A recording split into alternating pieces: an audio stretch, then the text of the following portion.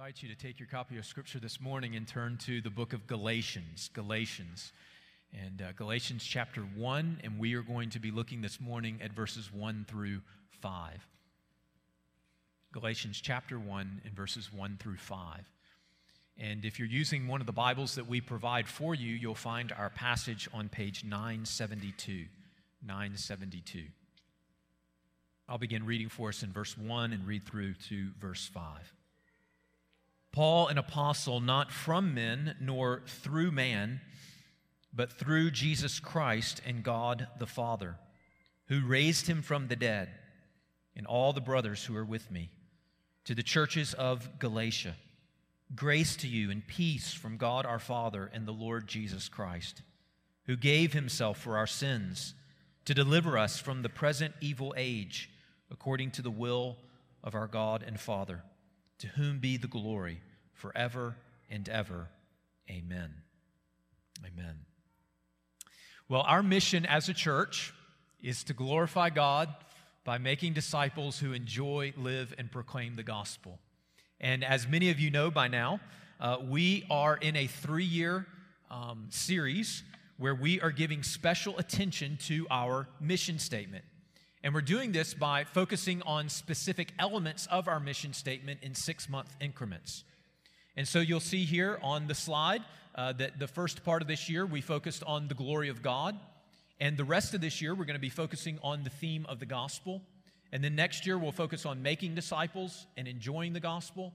And then the following year on living the gospel and proclaiming the gospel. And as I stated, the rest of this year we're going to be focusing on the theme of the gospel. And as I began to reflect on the theme of the gospel, the book of Galatians immediately came to my mind. I have actually preached through Galatians before. It was about 10 years ago, so it's been a long time. And actually, our men's Bible study has recently worked through the book of Galatians as well. And so some of you might naturally wonder, well, why are we returning to Galatians again? And the reason why we're turning to Galatians again is because it is hard for me to imagine another book in the Bible that more concisely and powerfully encapsulates and articulates the message of the gospel than Galatians. And you should know as well that as we return again to the book of Galatians, we are in good company. Martin Luther, the great Protestant reformer, he taught the book of Galatians more than once. And in his preface to his commentary on Galatians, he gives the reason why.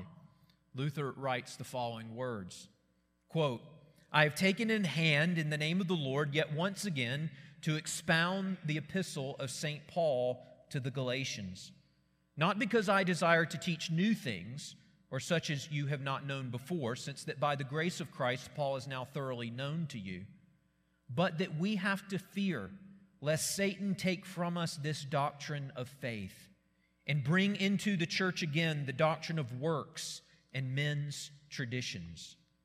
He goes on to say, "This doctrine of faith can never be taught, urged, and repeated enough. If this doctrine be lost, then is also the doctrine of truth, life, and salvation also lost and gone. If this doctrine flourish, then all good things flourish. Religion, the true service of God, the glory of God, the right knowledge of all things which are necessary for a Christian man to know." End of quote. And so Luther believed that in this little letter that the Apostle Paul wrote to the Galatians was this essential truth of God's grace and mercy through faith in Jesus Christ. And he believed that this truth was so essential to the health of any individual Christian and also to the health and flourishing of any local church. And so we're returning to the book of Galatians again.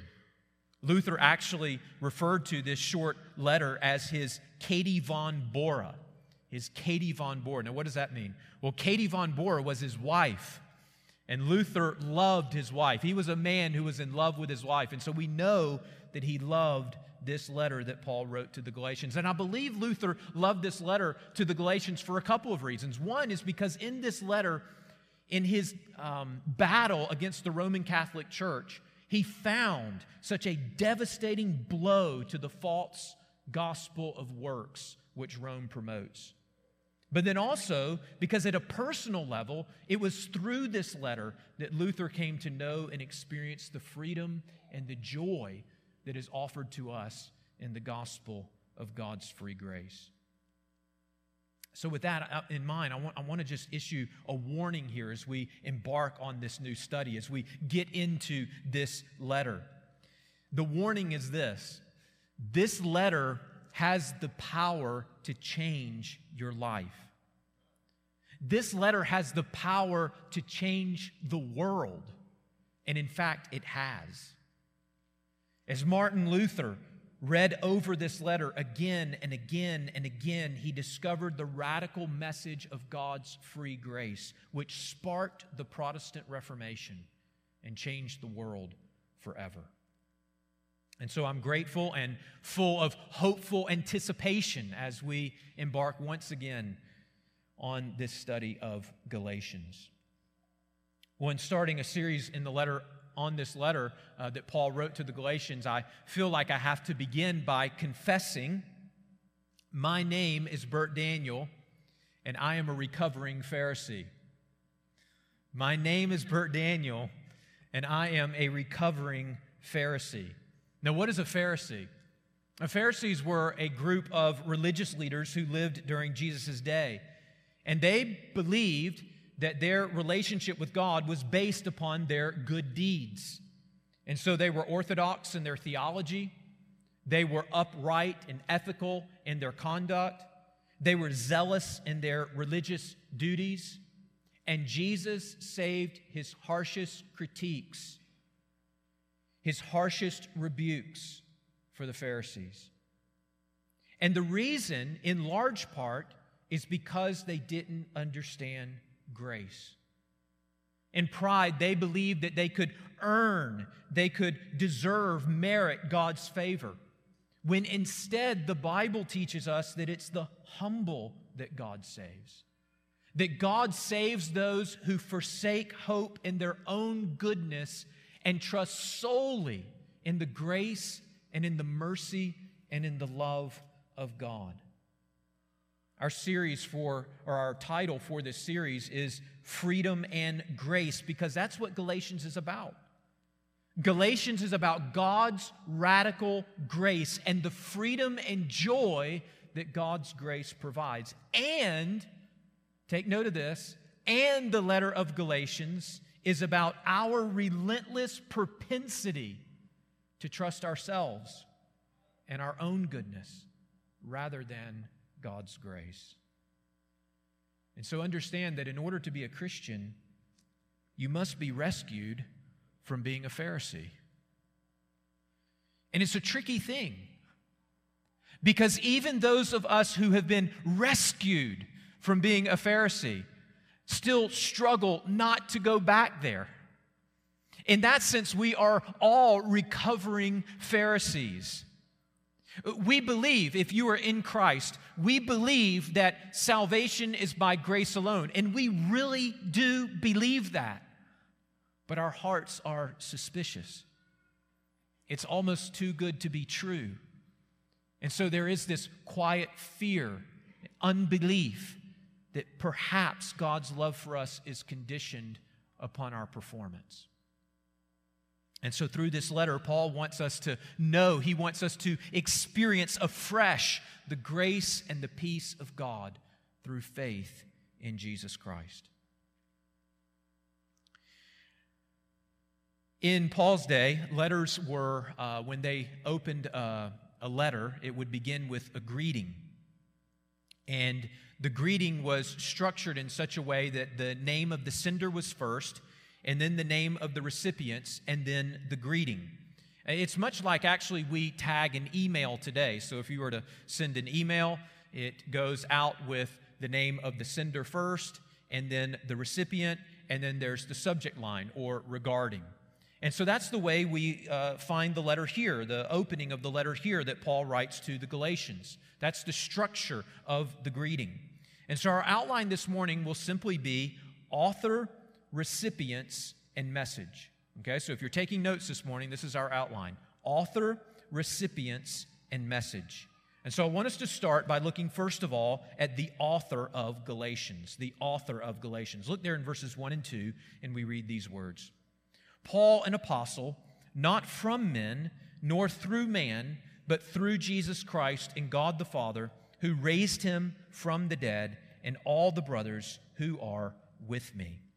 Now notice that Paul begins here this letter by identifying himself and identifying himself as an apostle. Now, what is an apostle? Well, sometimes folks will use the term apostle to refer to someone who is particularly gifted at starting a new work. So someone might refer to a pioneer missionary in this way, a missionary who goes somewhere where the gospel has never been preached before. Or they might use this term to refer to a church planter, someone who is going to a place and planting a new church.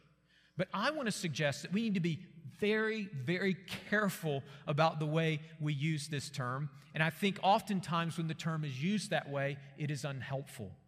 Because what we need to understand here is that when Paul refers to himself as an apostle, he is communicating something much more than just the fact that he is gifted in starting new works. Paul was, in fact, gifted in starting new works. He himself was a pioneer missionary. He himself planted churches. But he is claiming something far more significant here when he identifies himself as Paul, an apostle. What Paul is referring to here to is a distinct and unique office, an office that possessed unique authority in the history of the church. When Paul speaks of being an apostle, Paul is identifying himself with a small, select group of disciples who saw the risen Christ and who were commissioned by Jesus to authoritatively proclaim his message and to record and preserve it for us in Holy Scripture. That's what Paul is referring to. That's what Paul is speaking of when he identifies himself as an apostle. So let me repeat that because it's very important. The apostles were those who saw the resurrected Christ. So after he was raised from the dead, they saw him physically. And then Jesus specifically commissioned them to proclaim his message and to record and preserve his message in Holy Scripture.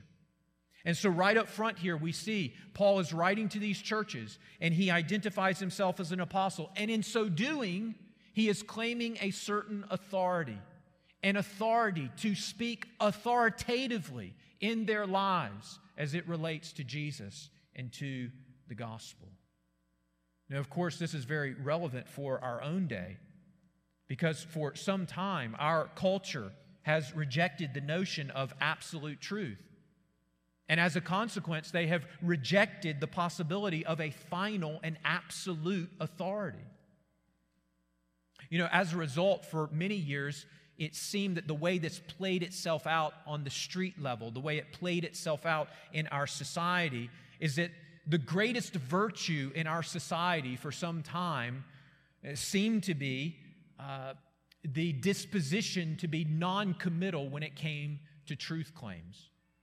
So, you know, if you were talking to somebody about truth, they might say, well, you know, you have your truth and I have my truth, and who am I to judge your truth, and who are you to judge my truth? I mean, it's all true, right? So that's kind of the way that it practically played out. Have you ever heard someone say something like that? So there was a denial of absolute truth. We can't really know finally what's true. A denial of a final absolute authority. And the way that kind of played itself out in everyday life and conversations was just a non-committal approach to truth. You have your truth, I have my truth, it's all truth. But it seems that the winds of the spirit of this age are now blowing in a different direction. So that there is still, at a larger macro level, a denial of absolute truth, broadly speaking, in our culture, in our society. But now the emphasis seems to have shifted from none of us can really know what the truth is to each of us has the right and the authority to determine our own truth. So notice how this is happening. There's still a rejection of absolute truth, but now folks feel more empowered than ever to determine their own truth and to declare it with confidence and with authority and with certainty, and to insist that you comply to it, to their truth, to their conclusions. And if you don't, well, then you may be accused of violating their personhood or committing violence against them.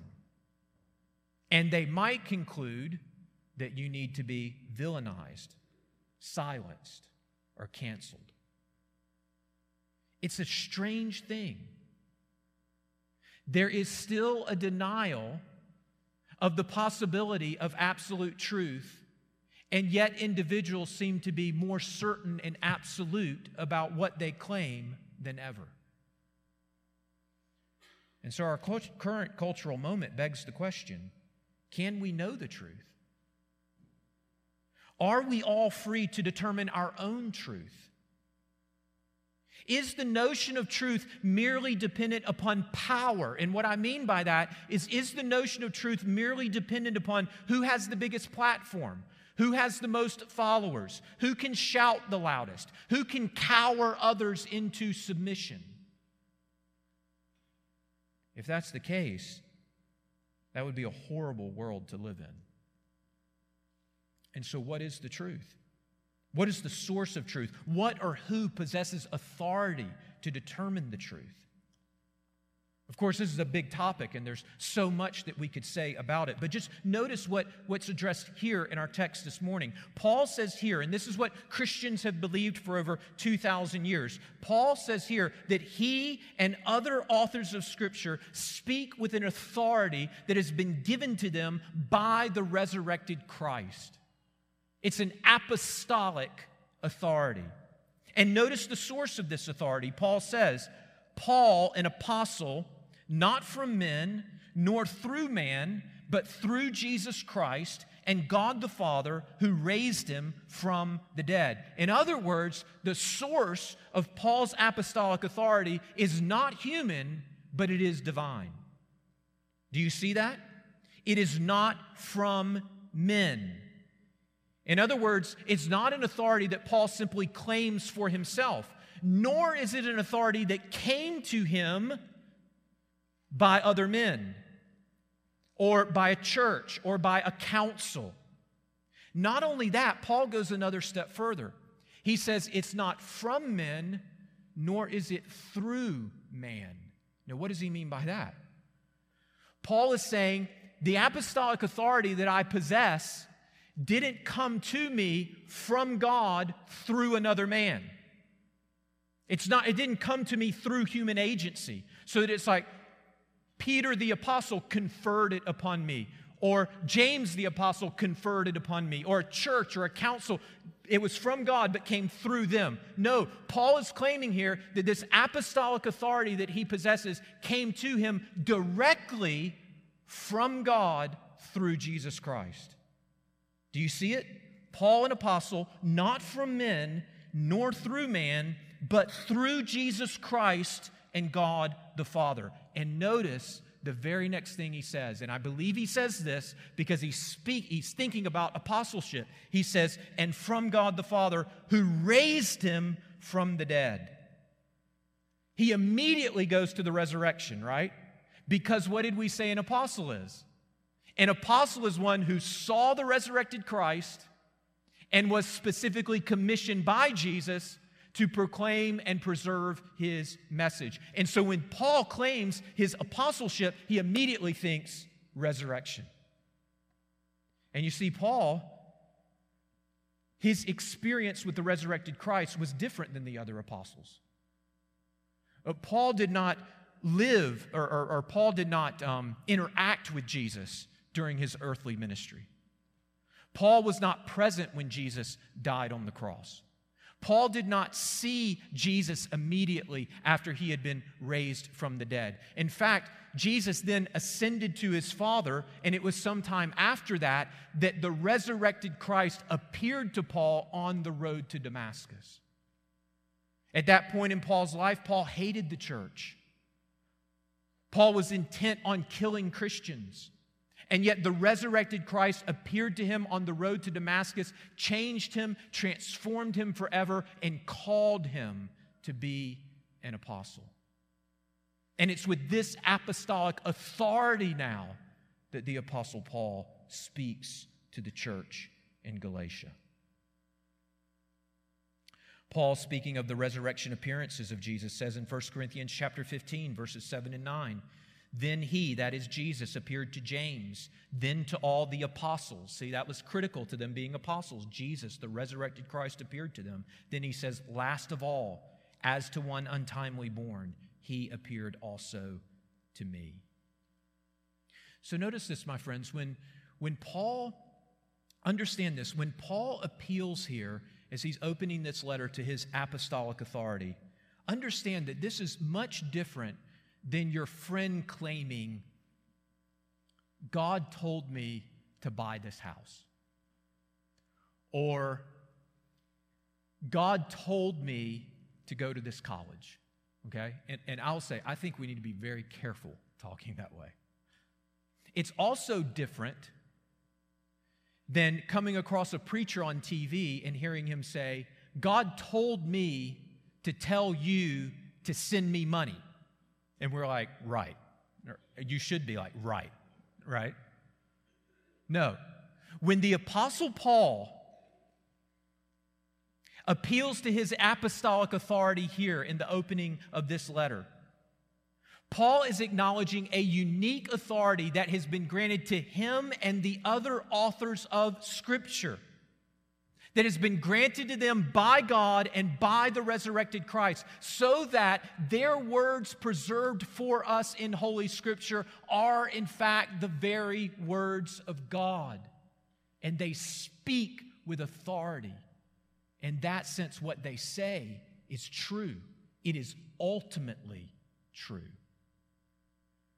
This is a theme that we will see developed further and further throughout this letter, because Paul is contending with false teachers in Galatia, and the question comes up, well, why should we listen to Paul and not these false teachers? And the answer is, Paul is an apostle, and he has unique authority given to him by the resurrected Christ.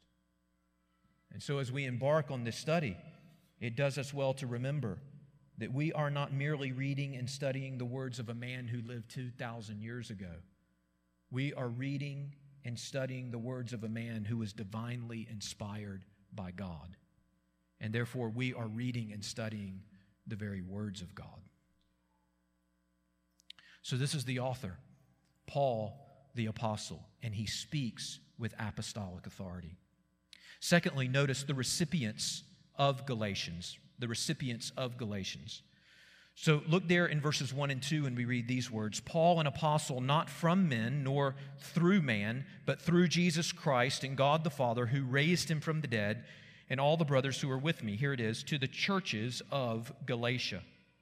Now, as we stated before, Paul was a missionary. He was a church planter, and Paul founded these churches in Galatia. These churches were located in now a region which today is southern Turkey, just north of the Mediterranean Sea. But as Paul writes these churches, he is deeply concerned with their well-being. It seems that after Paul had gone to these areas, these cities in southern Galatia, and he had planted these churches, that after he left, there were those who came behind him. There were false teachers who followed him. They're known as the Judaizers. They were from Jerusalem, and they were teaching that Paul's gospel was true, but it was deficient. They taught that, yes, salvation is by grace, and it is through faith in Jesus, but salvation also requires the observance of Jewish customs and submission to Jewish law. In particular, they were adamant that if the Galatians wanted to experience salvation, then they must be circumcised according to the law of Moses. So, in short, their message was salvation comes to us through the gospel and law. We can experience salvation by grace and merit.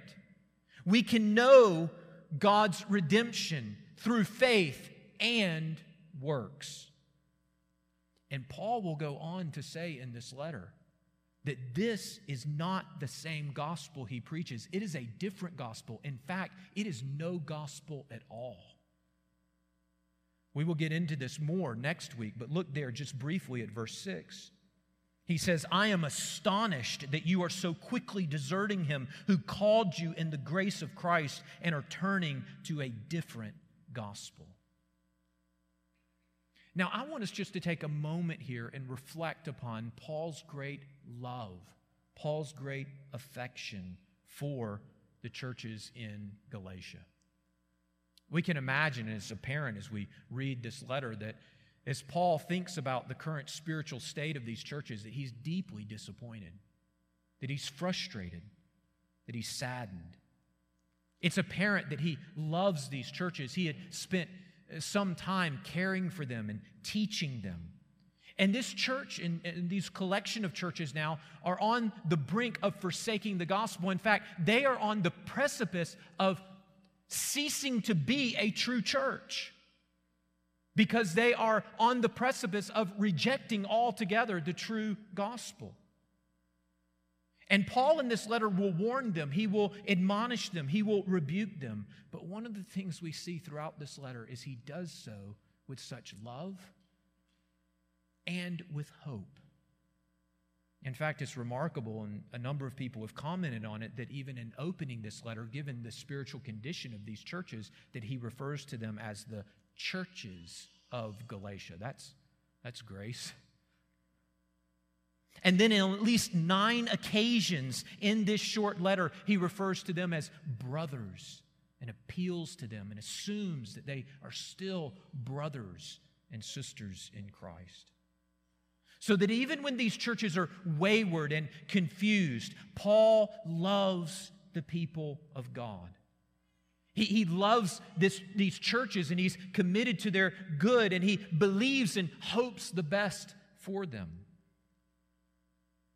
I want to point this out because at Crawford Avenue, we are firm believers that Christians should love the church, that Christians should be committed to the church and serve the church, that Christians should join a local church and be a faithful member of a local church. And the reason why we are convinced of this and the reason why we believe this is because we see it in Scripture. It's what we see in the New Testament. The church in the New Testament was far from perfect, but she was and she is Christ's bride. And so where do we find the apostles in the New Testament? We find them over and over again, loving and serving and caring for and investing in and ministering with Christ's church. It's also worth noting that we are a church that loves and cares about the truth. We want to be faithful to the Bible. I think in the best sense, we want to get it right and be faithful to God's Word. But there's a danger here that we need to be aware of as a church. Yes, we should seek to find and commit to a biblical and healthy local church. That's right and good. And at the same time, though, we must remember that no church is perfect, not in this life. And so in many ways, and we see this, I think, with Paul throughout the New Testament in his relationship to the different churches, in many ways, our relationship to the church needs to be somewhat of a reflection of how a healthy marriage operates. You know, in a healthy marriage, we must learn to love our spouse not just for who we hope they will be one day, but for who they are now. And in many ways, it's the same with the church. Yes, we should seek a biblical church and a healthy church and a faithful church, but we also need to recognize that no church is perfect, and we need to learn, we need to discipline ourselves to love our church, not just for who we hope she will be one day, but for who she is now, even with all her weaknesses and flaws. Paul loved the churches of Galatia like that. And so I wonder, what is your relationship with the brothers, with the sisters? Is there a particular church that you can call home, that you have committed to, that you are committed to loving and serving and investing in? If not, I would encourage you to seek out a biblical, faithful, healthy church and commit to it. And then love it. Love it with all your heart. Not just for who you hope it will be one day, but for who she is now. Third, the message of Galatians.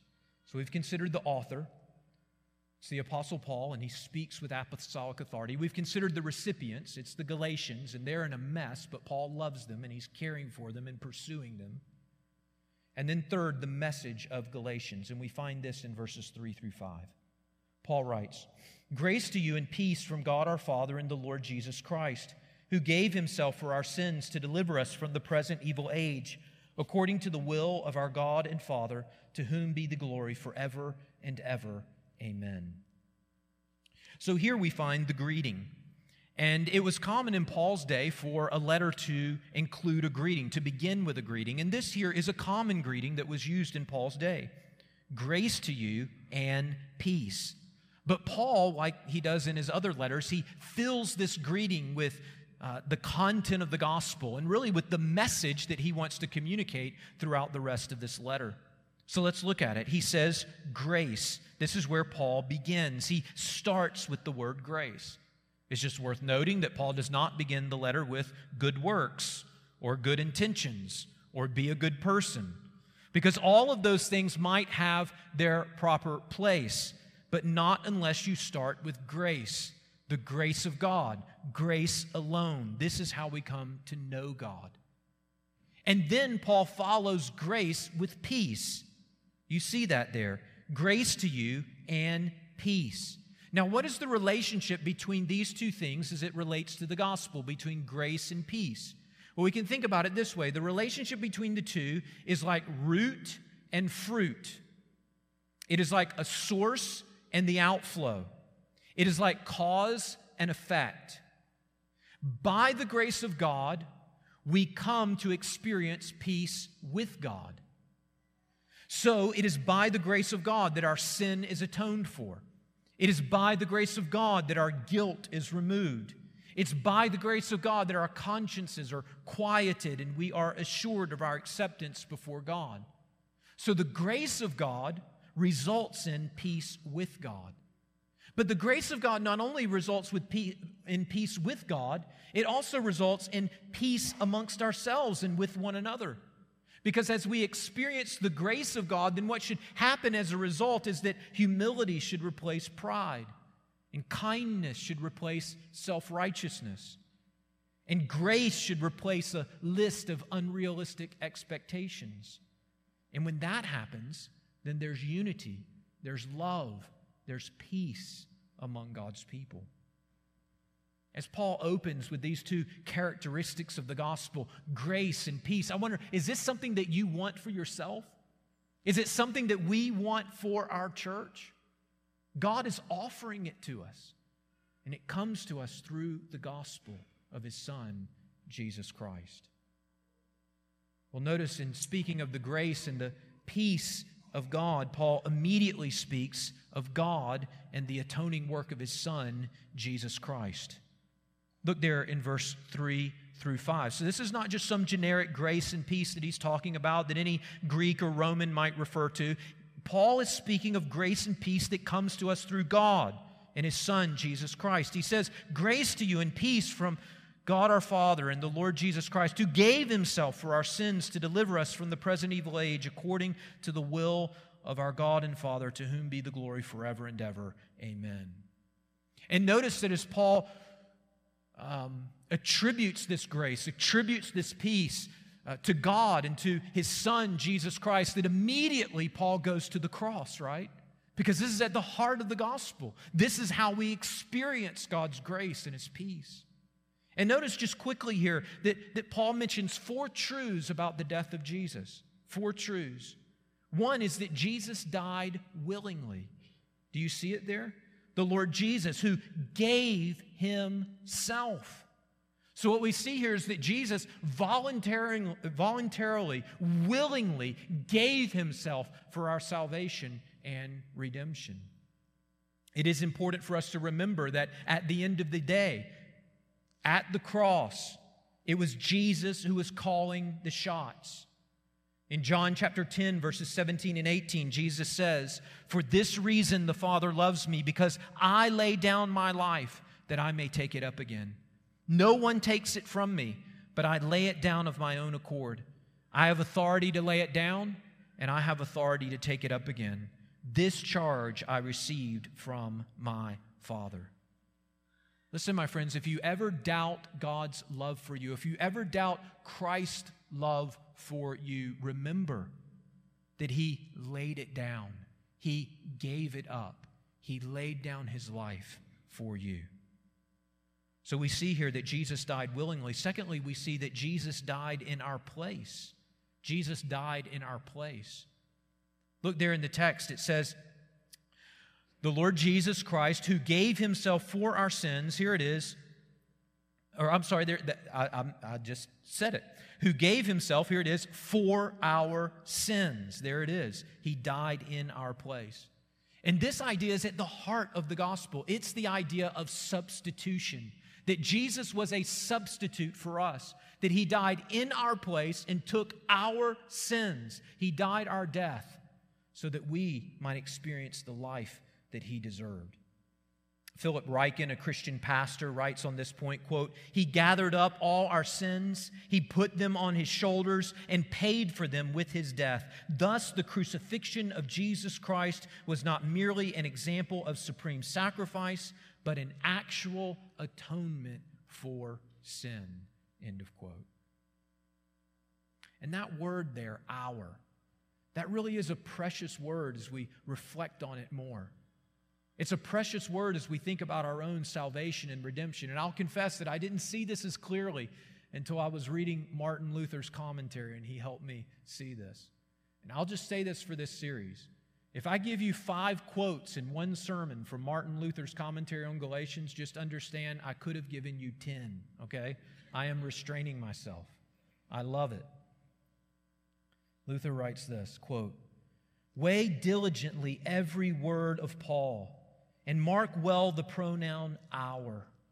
You will easily say and believe that Christ, the Son of God, was given for the sins of Peter and Paul, or of other saints whom we account worthy of this grace.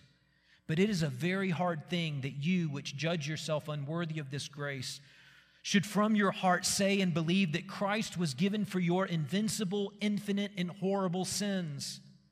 Let us learn here of Paul to fully and truly believe that Christ was given not for feigned sins, not for small, but for great and huge sins, not for few, but for many, not for conquered sins, but for invincible sins." End of quote.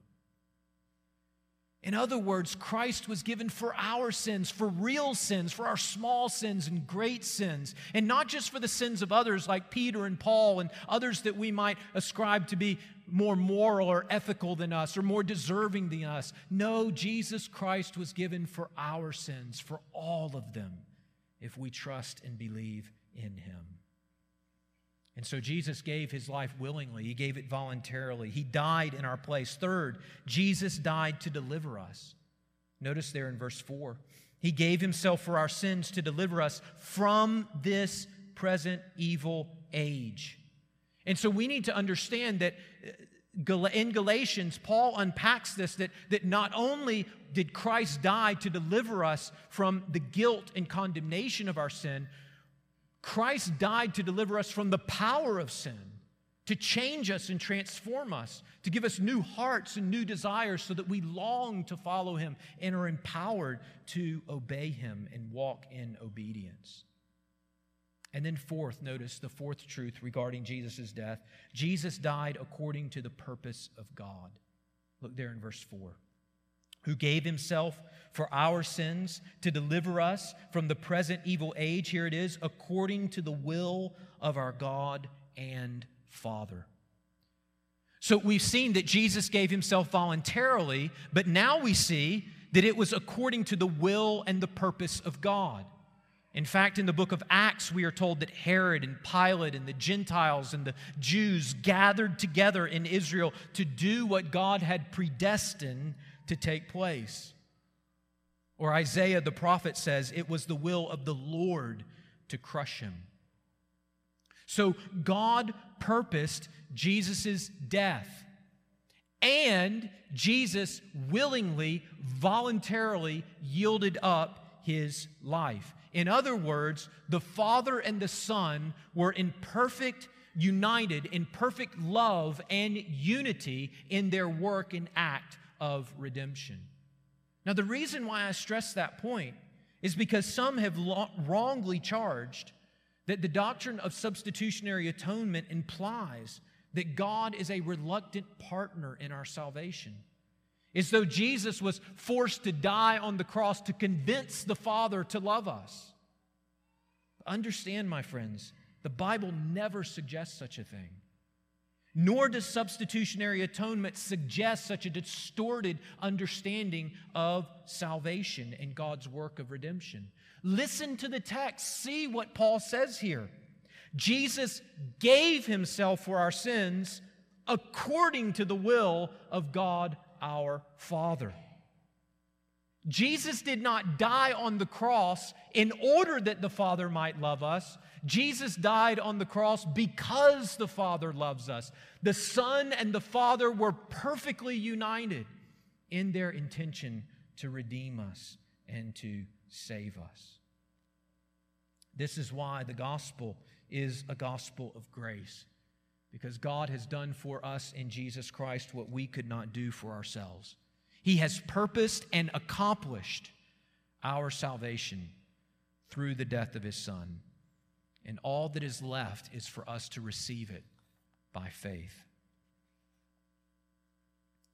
Some of you this morning might be troubled by a guilty conscience. Perhaps it's a sin that you committed 6 months ago, or a year ago, or 10 years ago. Or maybe it's just the ongoing battle with sin that you deal with every day, and it nags at you. It burdens you.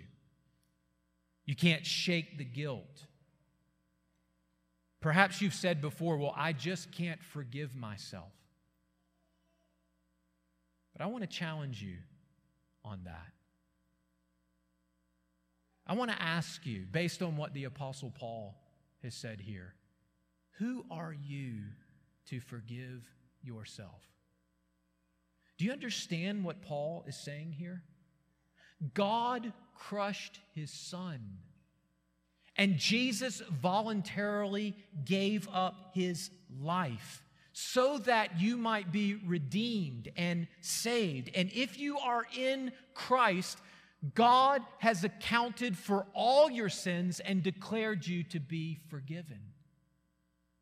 Understand this, before the throne of God, even if you wanted to forgive yourself, you don't have the power or authority to do it.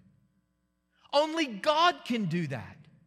And He has done it in His Son, Jesus Christ. He has declared through the work of His Son, Jesus, justified, atoned for, accounted for. There is nothing you can add to that. What is your forgiveness compared to the forgiveness of God that He has already declared in Jesus? My friends, just receive it. Receive it. Welcome it. Rejoice in it.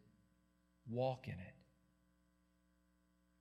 And then we'll conclude where Paul concludes. Notice in verse 5, to whom be the glory forever and ever. Amen. And understand this is not just a tagline that Paul places here at the end of his greeting. Oh yeah, glory be to God. No. In fact, this is at the heart of the debate that is taking place in the Galatian churches. Who will get the glory? Will it be us because of our good works? You know, Jesus got us just far enough. And then, thanks be to us. we got ourselves over the line. So praise be to us.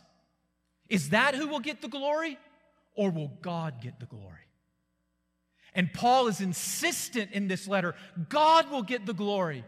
Because salvation is not by human works or efforts or intentions, but salvation is by grace and grace alone through faith in Jesus Christ. Do you see how this is a reflection of our mission statement? What is our mission statement? We exist to glorify God by making disciples who enjoy, live, and proclaim the gospel. What's the relationship between gospel and glory? We saw as we focused on the glory of God for 6 months that God does everything for His own glory, and in fact, that's for our good. And God is nowhere more glorified than He is in the gospel of His Son, Jesus Christ, in the free grace and mercy that He shows us in our redemption. And He is worthy. He is worthy of all the glory, all the praise. And Paul insists that He is, right here up front in this letter. Speaking on this point, John Calvin writes, quote, "So glorious is His redemption that it should ravish us with wonder." And then, speaking specifically in regards to verse 5, he writes, "It must be at the same time viewed as a general exhortation for all of us. Every instance in which the mercy of God occurs to our remembrance ought to be embraced by us as an occasion of ascribing glory to God." End of quote. And so, my friends, even as we've recounted the grace and the mercy of God this morning, shown to us in Jesus Christ, may we glorify God. May we worship Him. May we praise Him. For His redemption should ravish us with wonder. Let's pray. Father, we thank You and praise You for Your word. We thank You and praise You especially, Lord, for Your grace and mercy that You have shown us in Christ. We thank You that it is out of Your great love for us that You purposed and planned our redemption. And we thank You that it was out of Your Son's love for You and obedience to Your will, and out of His great love for us, that He atoned for our sins, that He was raised from the dead. And we thank You, Lord, that then in Your great mercy and grace that You called men like the Apostle Paul and others to proclaim this message, this good news, to record it and preserve it for us in Holy Scripture so that 2,000 years later we have it, we possess it, and we can know this good news.